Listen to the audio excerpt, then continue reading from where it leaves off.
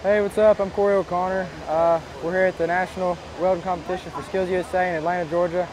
I'm going to tell you a little bit about how I got up to this way and maybe how you should get up that way too.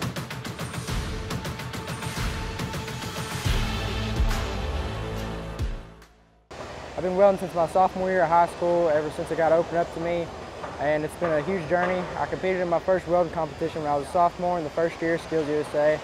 I didn't actually place in it or win, but I went on to my junior year, got first in my regional FFA competition. Then we led up into senior year and won state.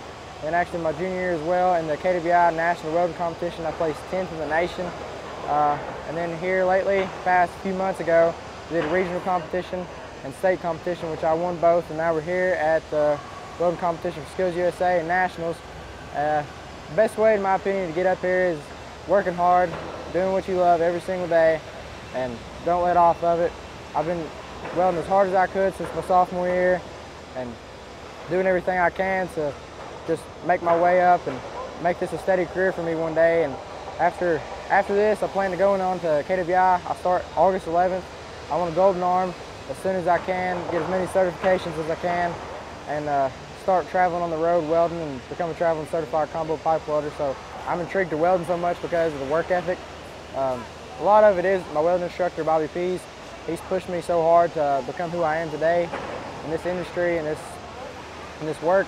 And I worked hard ever since I got in this class. I said, because I love it so much. I love getting my hands dirty, standing on my feet all day. It might get a little hot, but throwing sparks and stuff all day is pretty fun. It's opened up so many opportunities to me that I thought I never had.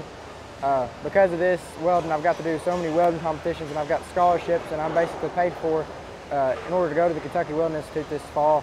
And if you start right when you need to, I would go at it, work hard, never look back, and just have fun at it and go every day.